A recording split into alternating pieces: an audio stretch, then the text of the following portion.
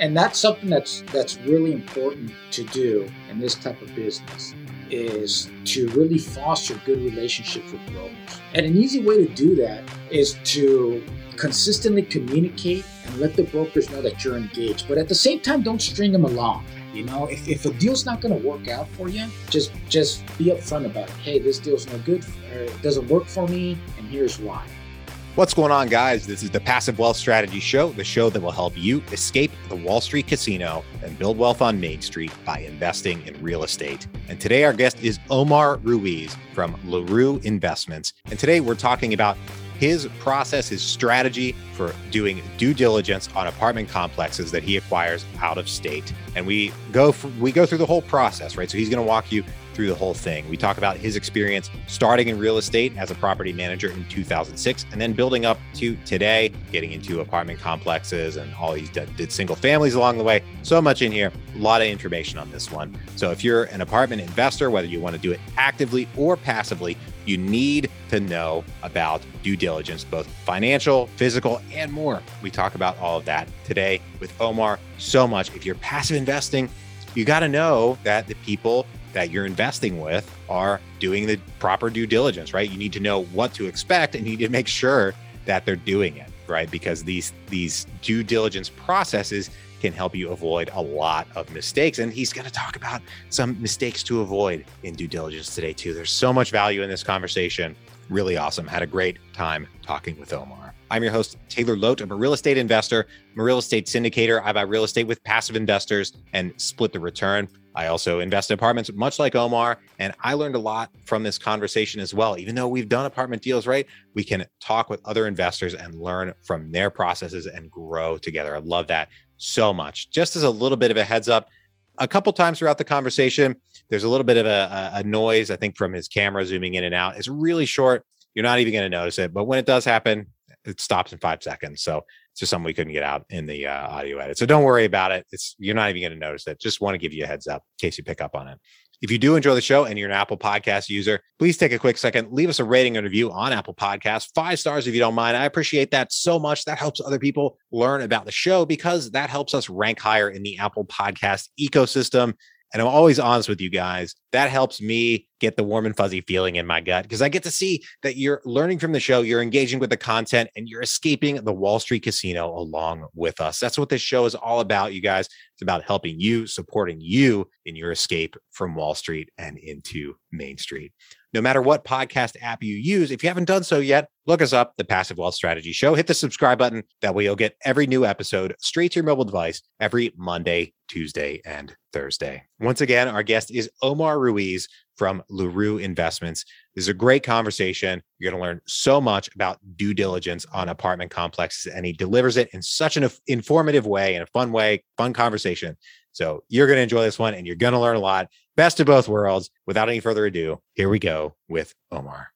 Omar, thank you for joining us today. Thank you for having me. It's been a great conversation. We've been talking for like a half an hour so far. We know a lot of the same people. We have a lot of the same opinions about things, and you've taught me a few things already. But for our listeners out there who don't know about you and your business, can you tell us about what you do? And then we're going to dive into topic of discussion for today. Yeah, absolutely. And thanks for having me, Taylor.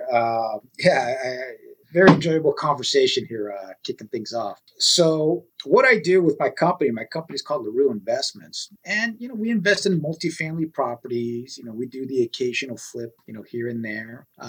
But we're a real estate investment company. And sometimes we do our own deals. Sometimes we do deals with other investors. And then we also have a property management, sidearm. And, having those two things helps me kind of see a broad range of the market. I can kind of see what's going on, kind of like the boots on the ground with the management and how they work with the tenants and all that stuff. And then I'm also kind of, and then I also see like the big picture, putting the teams together on bigger apartment complexes and all that. And with our investments, we've invested in several different states across the country. And I enjoy, researching, studying different markets, seeing how different markets, fluctuate with changes in the economy, how they evolve as the populations grow, and yeah, for me, it's I love it. It's an enjoyable business for me. It keeps my curious side, engaged. Good, good. And, from the information that I have, I see that you got started, at least on the property management side, in 2006, which gives you a great amount of longevity in this market, a lot more experience than many folks have in the market today, myself included. And, can you tell us about that first, initially getting started and getting into real estate? Yeah, absolutely. Absolutely. And for me, it was a great time to get involved because I saw the peak prior to the last recession. And then I saw the aftermath, here in the Inland Empire of California, which was, really one of the epicenters of the big subprime debacle that happened. Cities out here like Paris, Riverside, San Bernardino, massive amounts of foreclosure and REOs when the Great Recession hit. Now, I wasn't actually investing at that time. Me and my partner Jeffrey, he's not with me here on this podcast, but he moved out to Texas and he oversees some of our properties out there. But we started in property management because we always knew from the beginning how important it is in this type of business, rental real estate, how important it is to have a good property management operation. Okay. And so we just concluded that if we knew all there was about property management, then it didn't matter whether we're in California or, out in the Midwest or out in the Southwest, if we do contract with the third party property management and, we tell them, hey, these are the systems and procedures we want you guys to follow. We minimize the risk of the management operations, causing problems for us when we do go out of state. Now, saying all that, despite all that, we still have issues with management companies. Okay, so it's not a foolproof, thing, but it's a way to, it's a way that we figured how to mitigate that risk of having bad property management. We have had to fire management companies out of state and then bring in better companies. So that's how we started. Managed a lot of stuff in the Inland Empire. So and we invested sometime in 2009. So we had already been managing properties about 3 or so years now. So we didn't actually start investing like immediately. We kind of we kind of saw the aftermath happen, and we just happened to that a good deal had a Section 8 renter in there, landed on our lap. And the good thing about finding that deal at that time is that just prior to that, we were already doing our educating ourselves. So being able to, read a financial statement, calculate what the cash flows were and all that stuff. And so, when this deal fell on our lap, it was just an immediate no-brainer because we'd already put the time to learn what a good deal looked like. Yeah, that's very important. I mean, you know what a good deal looks like. You know how to evaluate them. And while you didn't start investing until 2009, you did experience the peak of the market and see it fall, and just timed it really well. Good time to get started investing in 2009. And I mean, fast forward to today.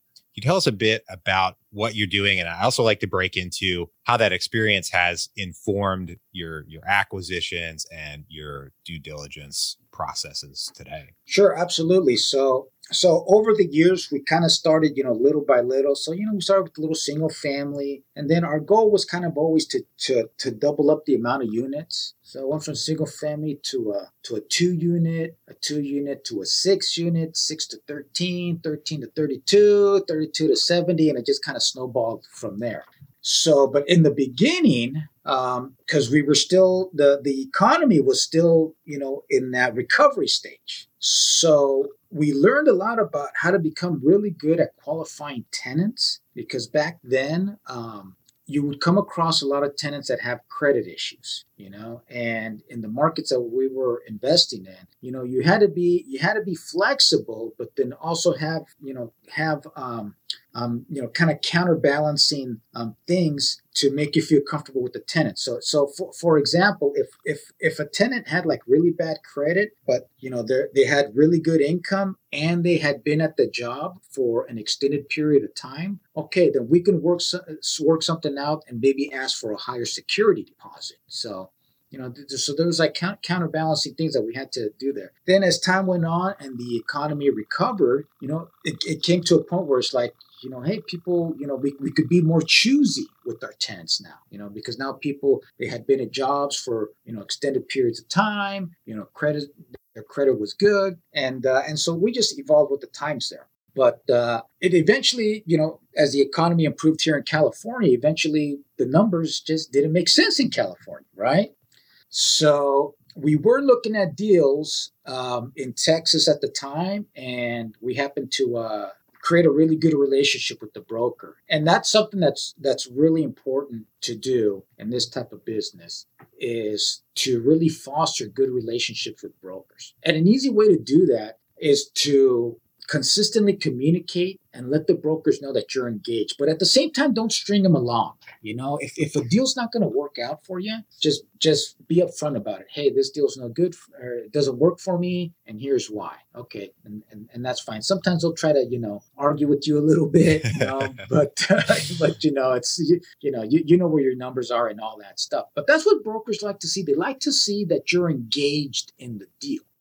Especially, me being from California and going to other states. Early on, I would get, there would be like I would notice a little bit of anxiousness with the brokers, because they'd be like, okay, are you one of these flaky California guys that, calls me up and I follow up and I'm never going to hear from again, right? Mm-hmm. So I would have to actually do things to just totally avoid that perception. And I remember on one of the deals early on that was out of state, the broker was like, well, if we signed the LOI and all that, because I hadn't even seen the property at this point. I'm just strictly looking at the numbers. It's like, well, if we go on LOI and all this stuff, contract, are you going to come over here and take a look at it? I was like, yeah, absolutely. So as soon as the LOI was signed and all that, and I knew, it was somewhat locked up, he asked me, yeah, so when are you expecting to come in? And he was expecting me to come out there, in like 2 or 3 weeks. And I told him, no, I'll be out there this Friday. And he was like, whoa, okay, this Friday? Okay, great. Well, let me make some phone calls and, line things up. So, that kind of action you really have to take, especially when you're going out of state and trying to create, really create strong relationships and bonds with these guys. Because ultimately they're going to see that, okay, if that deal goes through or not, if it falls through, that broker still knows that this guy is serious. He's going to come look at he's going to really invest his time and energy in these deals. Even if they don't work out, there's going to be one that works out eventually either way. Yes. And that's why, when I go, I try to visit my properties, periodically. And when I do go out, I try to make it a point to at least meet some brokers or meet a new agent or whatever, just to kind of so that people know, hey, this guy Omar, he comes into town every so often. And my broker always asks me, hey, when are you going to be back in town? When are you going to be back in town? Blah, blah, blah, blah. We'll get together, go, have lunch or whatever. And he'll tell me what's going on. He'll actually tell me, hey, there's this deal coming on. He tells me stuff before it's even out there in the public, and sometimes I'm actually able to look at some financials, before they even have the OM, finalized. So doing what you can to really create these strong bonds, because it's a people business, Absolutely. Now you scaled up, you got into apartments, started investing out of state when the yields got too compressed in California. Who can blame you for that? As you're getting deals under contract, you're going out, flying to see them, and then, actually performing the due diligence on these properties from a distance. How did you do that at the beginning? And I'm sure your practices have evolved over time. So let's, go through that journey, learn how you got started, and then what you do today. Sure, absolutely. So in due diligence, there's, there's various levels of due diligence. You have the financial due diligence. So once you get under contract, that's when you get everything at that point. All the leases, all the utility bills, all the receipts, all that stuff. And having that information in a digital form, okay, you don't necessarily need to be on site at that point. So what we do at that point, we're updating our rent rolls, really dialing in our income, and even more importantly, dialing in the expenses. And so what I like to do, I like to actually get the utility bills because when you're first looking at a deal in OM and all that stuff, you're just looking at the monthly stuff that's going on in there in the utilities. But then once you're under contract, they're obligated to give you the actual bills, and so we put all the bills into a spreadsheet and really dial in. Hey, what is there something going on in here? And I've seen before where it's like you can actually I remember there was one deal where the majority of the buildings, I believe it was the water bill, was pretty consistent on majority of the buildings. But there was one building there, the water bill was just like, through the roof. There was something was not right with that building there. And they didn't even like pick up on it because it was I think it was more like a mom and pop operation. So they're just paying the bills. They're not really digging deep, to that level. But that's the level of due diligence that you can do once you're under contract, that financial, just really going deep into those, and also the leases too. This is something that I see. I've seen them, several times when you're looking at the leases. So now you're under contract. You have actual, copies of the leases now in digital form, right? And I've actually found where there's inconsistencies between the rent roll and the leases. And some of those inconsistencies may be to your disadvantage, and sometimes they'll be to your advantage. So let me explain. Okay. So I've seen instances where the rent roll will have a certain rent on it, right? But on the lease, it's something totally different, or off by, a certain amount of dollars, right? And sometimes because somebody hasn't updated the rent roll or whatever, the lease may actually be higher, okay, than what's on the rent roll, okay? So that tells you that the property is actually getting a little bit more income than they're actually letting on, right? Okay. Yeah, that's good. And then I've also seen it before, and this could be to your disadvantage, where on the rent roll, it'll have a security deposit, or it may not have a security deposit, or the security deposit may not be accurate. Okay. Now, when you close the deal, security deposit, you get credited for security deposits, right? And I've seen it before where rent roll did not have a security deposit, but on the lease, there was a security deposit. And so I had to notify them and let them know, hey, you guys don't have the security deposit on your rent roll, and the escrow company is going to use that information to prorate, our security deposit. So you guys need to update that. Okay. So those kind of things, will pop up. So that's the financial, due diligence aspect of it. And then you have the property now, the building, right?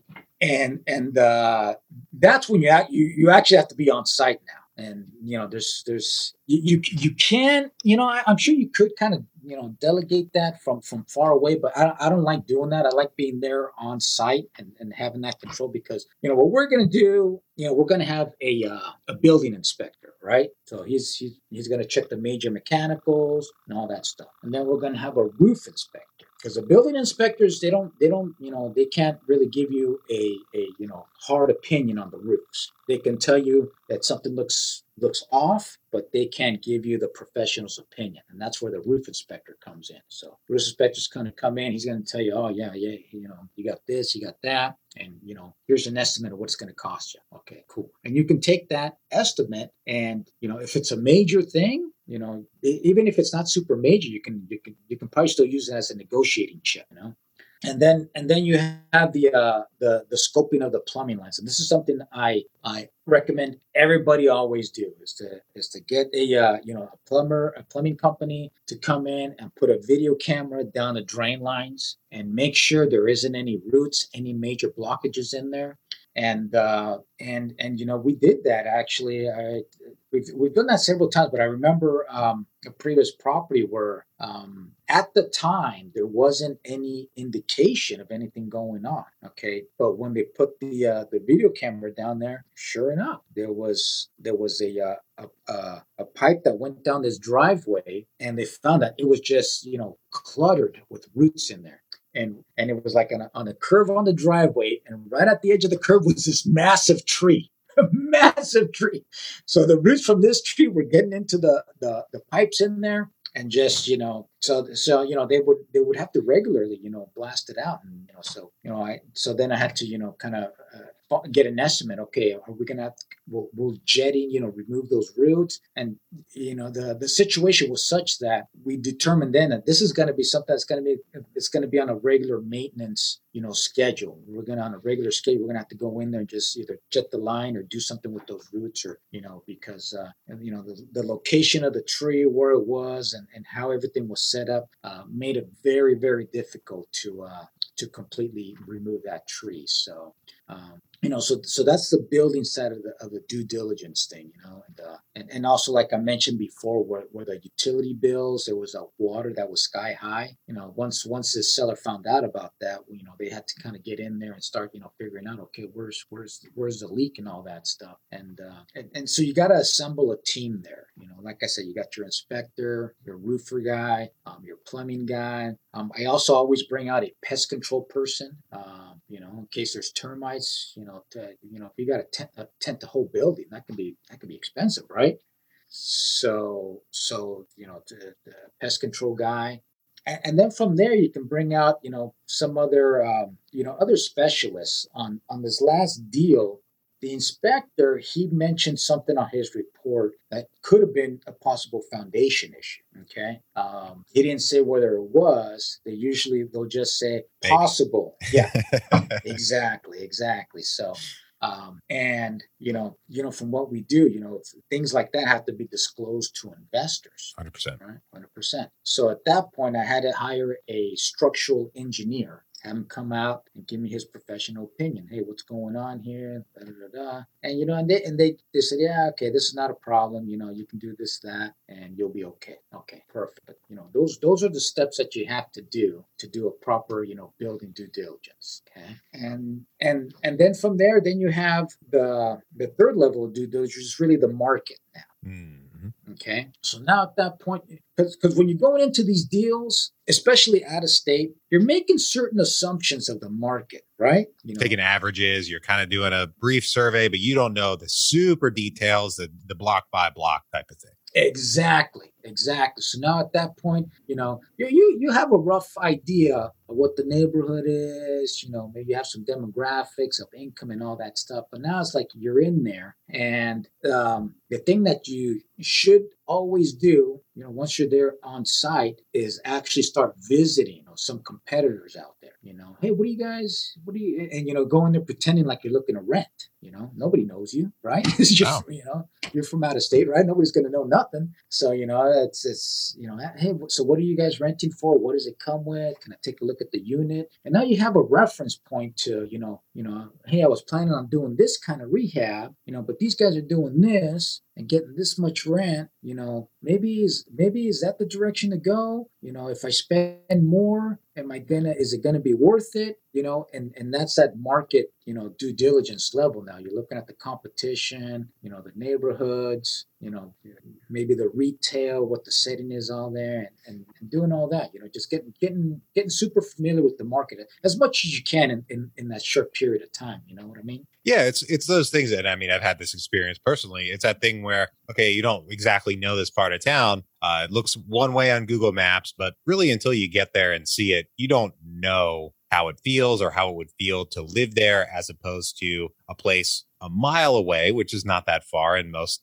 cities. That's, maybe priced similarly, but heck, maybe that place is awesome. It's in a much better neighborhood, but you might not really feel that until you get there and see it. Yeah, exactly. And I remember an experience on this particular property where we actually had pretty good data on the demographics and the incomes in the area and all that.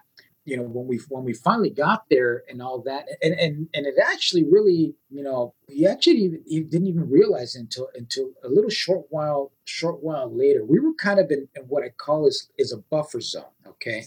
And what I mean by that is that we were kind of in an area where it's like, if right here in this, just as an example, here, the incomes and demographics are good here. And we were getting census data at the tract level. So we're like within the block. So we were already kind of really concentrated in our area. But as you kept going into this direction, it got really bad out in the outskirts over there, and so we were in a good area there, but when it came to kind of when being to push the rents to where we wanted to, it was a little bit challenging because we were kind of in that buffer zone where it's like people that already lived there, they kind of had a they I guess it was kind of a little bit of a stigma, even though we were in the good part of town, because we were just in that general region. It was a little bit challenging trying to push up the rent. So we had to kind of like bring people in, adjust our rents, then bring people in, and then after a while we were able to push rents with renewals, because now we were in a great location. We had a supermarket across the street, also tons of retail around us. But just because that general region had that stigma, we had to wait until people actually came in at a little lower rent. They got comfortable with the area, they stayed with us, and then we were able to push up rents with renewals. Absolutely. So you were telling me before we hit record about an experience you had kind of right around when COVID hit, and there was some due diligence with it, 1031s and due diligence matters involved. And I think the story, from what I gather, speaks a lot to the power of persistence, or, if I was in your shoes, I would call it stubbornness. I'm just stubborn. That's why I push through and don't give up on stuff. But I wonder if you could tell us about that experience, because you'd done due diligence on this one property, as I understand it, and then something changed. So tell us about that. Yeah. Okay. So this was during 2002, and we were under contract on this. I had just sold a property. 2020, last year. 2020. Yeah, okay. 2020. Just want to make sure. Sorry about that. 2020, I sold a property in February. I believe the date was February 24th. Okay. And if you can recall back then, COVID was still kind of, under the, not big news. It was big kind of in New York and San Francisco, and I think maybe even Seattle, but it wasn't like, all over the place. It's so funny how it seems obvious now. How could we not see it at that time? But hey, what do you know? Anyway. Yeah. So nobody was thinking anything at that time. Right. So sold the property, and wow, we got really, really fortunate selling it when we did, because what happened not too long after that was that the agency lenders, which is Fannie Mae and Freddie Mac, they instituted what were called COVID reserves. Okay, and COVID reserves required the borrower to fund upfront a year's worth of mortgage payments. And that's, in these deals, that's like hundreds of thousands of dollars. It's big money, So we were under contract already on a deal. This was a deal that was out in Ohio. And this was just happened. This was just like real time. I'm talking. I had already, like you mentioned before, I was already done with all my due diligence, all that work. Scoping the plumbing lines, had the roofs. And this was a portfolio deal too. So these were like buildings scattered all throughout town. So a roofer going to 5 different buildings, Pricey. Inspectors, just going through all these buildings, and then the plumbing guy scoping all these different drain lines. Oh man! So I paid all these guys, spent thousands of dollars on the due. Everything was done. The deal was done. The financial due diligence was done. A lot of work went into that. The property due diligence was done. Spent tons of money on that. And then and that's when my lender, who great guy, done several deals with the guy, many deals with the guy. He tipped me with these COVID reserves. Hey, here's what's happening, and unfortunately, I'm having to tell a lot of borrowers, at the 11th hour, there was people like, I was fortunate. I was still in my due diligence period, so I still had time to get out. Okay. But there was people, Taylor, that were already closing. Okay. They were like days away from closing. Okay. And all of a sudden, yeah. And these COVID reserves just like, hit with people. And he was telling me, man, I'm telling all these people bad news. And I was like, oh my God. Okay. So we went back to the seller and said, "Hey, you know what? And he knew about this stuff. He was an experienced guy. He knew what was going on. He understood. And this is an important lesson too. I said it was a portfolio deal. He had done several partnerships with each individual building. So there was like 3 or 4 LLCs comprising this whole thing. So, several investors, many investors involved in this deal. But on one of those properties, okay, and he told me, he said, "Yeah, Omar, I messed up on this. It was one of his first partnerships or syndicated deals where he wrote the operating agreement in such a way that in order for the partnership to sell the property, they had to get unanimous decision from all the partners." Okay. Oof. Yeah. It's not going And to work.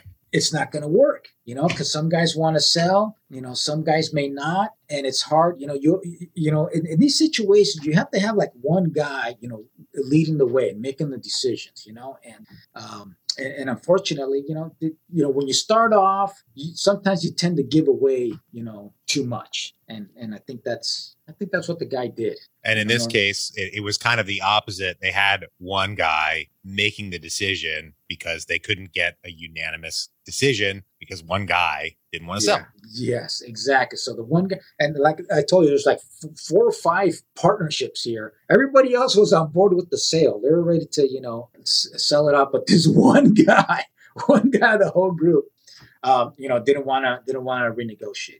We're like, "Okay, cool. Hey, man, we tried, and, we ended amicably. I was able to get my earnest money back and all that stuff, but I'm still out of pocket all those due diligence costs, paying all those guys, right? Flying out there too, all that time and all that, and doing all that. And this was a time when, early COVID where you couldn't even get a mask, anywhere. We had to go into like an auto parts. I think we went to an O'Reilly's or something to get. We at least got gloves, So it was like that. But now, after that experience, now we knew when we were doing our underwriting, okay, we have to factor into now these COVID reserve. Now, one thing that did help us out because of the whole COVID situation is that the IRS did allow people in 1031 exchange. That's what we were doing. We were doing a 1031 exchange ourselves. And so they extended the identification period for people that were in the middle of a 1031 exchange. So that really helped us out. So now I think we had a couple more months now to identify a property. The closing period had not changed. So we still had to close within that time schedule. And I think the same thing happened to somebody else on another deal because my acquisitions guy, he found these brokers in a different area, and their deal had fallen out of escrow. So we were there, and it was a good deal. And we tried to see if we can negotiate on the price, but they were kind of firm on the price. So we said, "Hey, heck with it. Let's get this thing done, lock it up. We don't have a whole lot of time to screw around here, right?" Mm-hmm. And the numbers look good, so there was no issue with the deal. So that extension of the identification period, allowed us to, get this deal, move forward with it, close it out, and go through another round of due diligence now. The same thing, get the people involved over there, check the financials, and all the stuff I just described before, and it worked out great. I think it actually worked out better for us because we got it at a better price per unit. It's closer to my operations here where I'm at. It's also in the same state where my partner Jeffrey lives now. So I think all in all, I think things really lined up for us. Despite the hurdles and all that stuff. It's like you said, you got to be persistent and maybe stubborn. I go for stubborn, but the first one was 130 something units, and then the one you actually closed was 100. Yeah, 103. Yeah. Okay. Now, as you were talking here, it kind of struck me that I wonder if the one guy who held out and said we're not selling, on their side, if that actually worked out better for them, because in reality, property values have continued to go up. I mean, do you ever think about that? That struck me right now. Yeah, I did actually reflect on that. They eventually did wind up selling the property. I don't know exactly what they sold it for, but if they sold it, leads me to believe that they probably stuck to the original price at, where I was at, versus, the discounted price. I'm assuming so, but yeah, I talked about it earlier, in the early COVID period, around May, April, everybody out there was predicting, a lot of doom and gloom. Sure. Massive evictions, massive foreclosures. The real estate market was going to tank and all that. And, here we are, and it's the exact opposite. People are just, oh my God, how much they're overpaying for properties and how much they're like overbidding. I hear in houses, the 100, 200,000 over asking price. It's like, I don't care what anybody says out there. I don't think anybody knows what's going to happen here in the future. It's craziness. And but us as experienced investors, we have to be, this is where guys like us have really got to be on top of our game, because it can be very tempting to overpay for stuff. But the numbers are the numbers, and you have to be very just very diligent with your work, and just looking at the numbers and making sure that you're not getting caught up with the crowd. You know what I mean? Absolutely. And I've heard a lot of folks say that they think over the next few years, this current market cycle, really the folks who are going to do the best are really the best operators, the people who know how to really manage and deliver. It's not going to be, you're not just going to succeed in the future because cap rates are falling and, your property is magically appreciating. How much lower can they really go? It's a big question. And I don't know. All I expect in the future is for the money printer to keep running at the Federal Reserve until that doesn't work anymore, until that runs out of ink. But that is a topic for another day. Right now, we're going to take a quick break for our sponsor. Have you ever wanted to invest in the private lending and debt side of real estate? You might find that going out and finding borrowers on your own is tough. When you find a borrower, you have the task of evaluating their plan all on your own. And the traditional way of lending private money highly concentrates your risk because you'll probably be funding the whole rehab loan on your own. That meant writing loan checks well into the hundreds of thousands of dollars, placing a lot of risk in individual borrowers and properties. Not to mention, there's a lot for you to know in terms of how to structure these loans so that you can help protect yourself and work with the borrower in your interests. Now, there's a new way to invest in the debt side of real estate that turns the private money lending space on its head. You can invest in a variety of debt instruments with this new platform with as little as $10 in each opportunity. You can diversify your investment across a wide variety of borrowers, geographies, and asset types. This new platform is called Ground Floor. They make it easy to invest in either your name or using your self-directed IRA. And if you don't already have a self-directed IRA, don't worry. They make it easy to get started and get one opened. Go to www.passivewealthstrategy.com/groundfloor to get started, or click the link in the show notes. See the Ground Floor site for full terms and details of what they offer. Once again, that's www.passivewealthstrategy.com/groundfloor, or click the link in the show notes. Back to the show. All right, Omar, I've got 3 questions I ask every guest on the show. Are you ready? Let's do it. All right, great. First one, what is the best investment you ever made other than in your education? The best investment that I have ever made, well, I would say just in general, the best investment would be surrounding myself with good mentors. I remember one of my early partners. He was a guy with a bigger portfolio than me, and he would send me deals that were kind of reposition type deals that were reposition deals are very tricky to underwrite, and so he kind of gave me some guidance as far as how to don't only look at it as how it is right now, but then also project what is the pro forma going to do? What is it you're going to do moving forward? You're not going to operate it the same way the guy who has it is now. You're gonna do something better with it. So definitely surrounded me with knowledgeable people smarter than me. I would say that's one of the best investments that I've done for myself in business. Love it. Well, we had the best investment. Now we go to the other side of that coin, the worst investment. What is the worst investment you ever made? Oh, the worst investment I made was, I believe it was the second commercial deal. Now, it wasn't a big deal, so luckily it didn't knock me out of the game, but it was on a 13-unit, well, relatively speaking, because we still came out unscathed.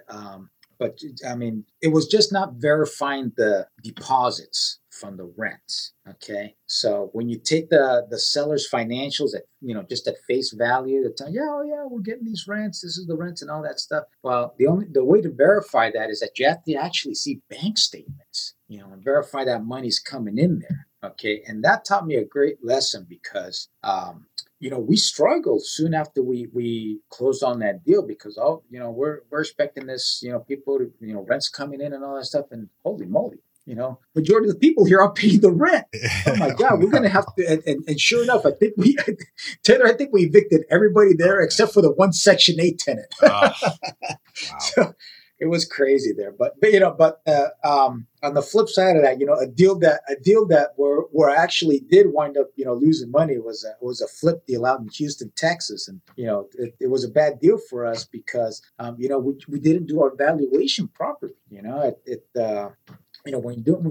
this is more on the residential side of things, but when you're doing comps, you really have to get as close to the neighborhood and to the similar property, because if you're bringing in comps from other neighborhoods, surrounding neighborhoods, it doesn't work. You can be next door to like a really great neighborhood, but if you're on the other side of the tracks, your values are not going to compare. And so this particular property, we just over rehabbed it, and then we weren't able to get the value on it, and so we just had to discount it, sell it off, and get it off the books. Wow. Well, an important lesson. And that leads to my favorite question here at the end of the show is, what is the most important lesson you've learned in business and investing? One of the most important lessons that I've learned, this is more, kind of being a leader and having your team and all that is to be calm and to just be a focused leader.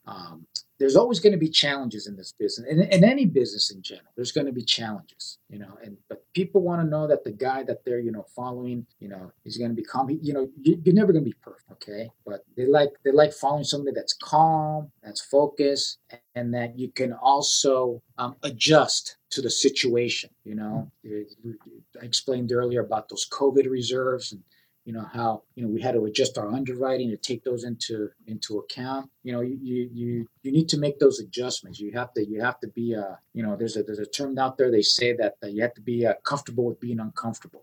You know what I mean? And there's a great book here. I remember in fact I got it here. This is a great book. It's called Patton on Leadership. George C. Patton, he was the commander of the Allied forces during World War II. And in the book, he talks about, when he's getting information from his guys on the ground, his boots on the ground, and it's really cool the way he says it, because he's like, the information you get, it's never as good as they tell you it is. And it's never as bad as they tell you it is, and over the years, like that always really kind of stuck to me, because if you take things in like that, you can take things in, especially bad news. If somebody tells you bad news, you tend to get anxious and all that stuff, and oh my God, what's going on? You get nervous and all that stuff. But maybe what they're telling me is not as bad as it is. Maybe it is bad, but maybe it's not as bad as it is. Okay, let's find out more. And then you find out more, and you're eventually going to come to find out, hey, there's a solution to the situation. And, absolutely. And it's just a great way to be a calm, focused person. Keep your head on a level.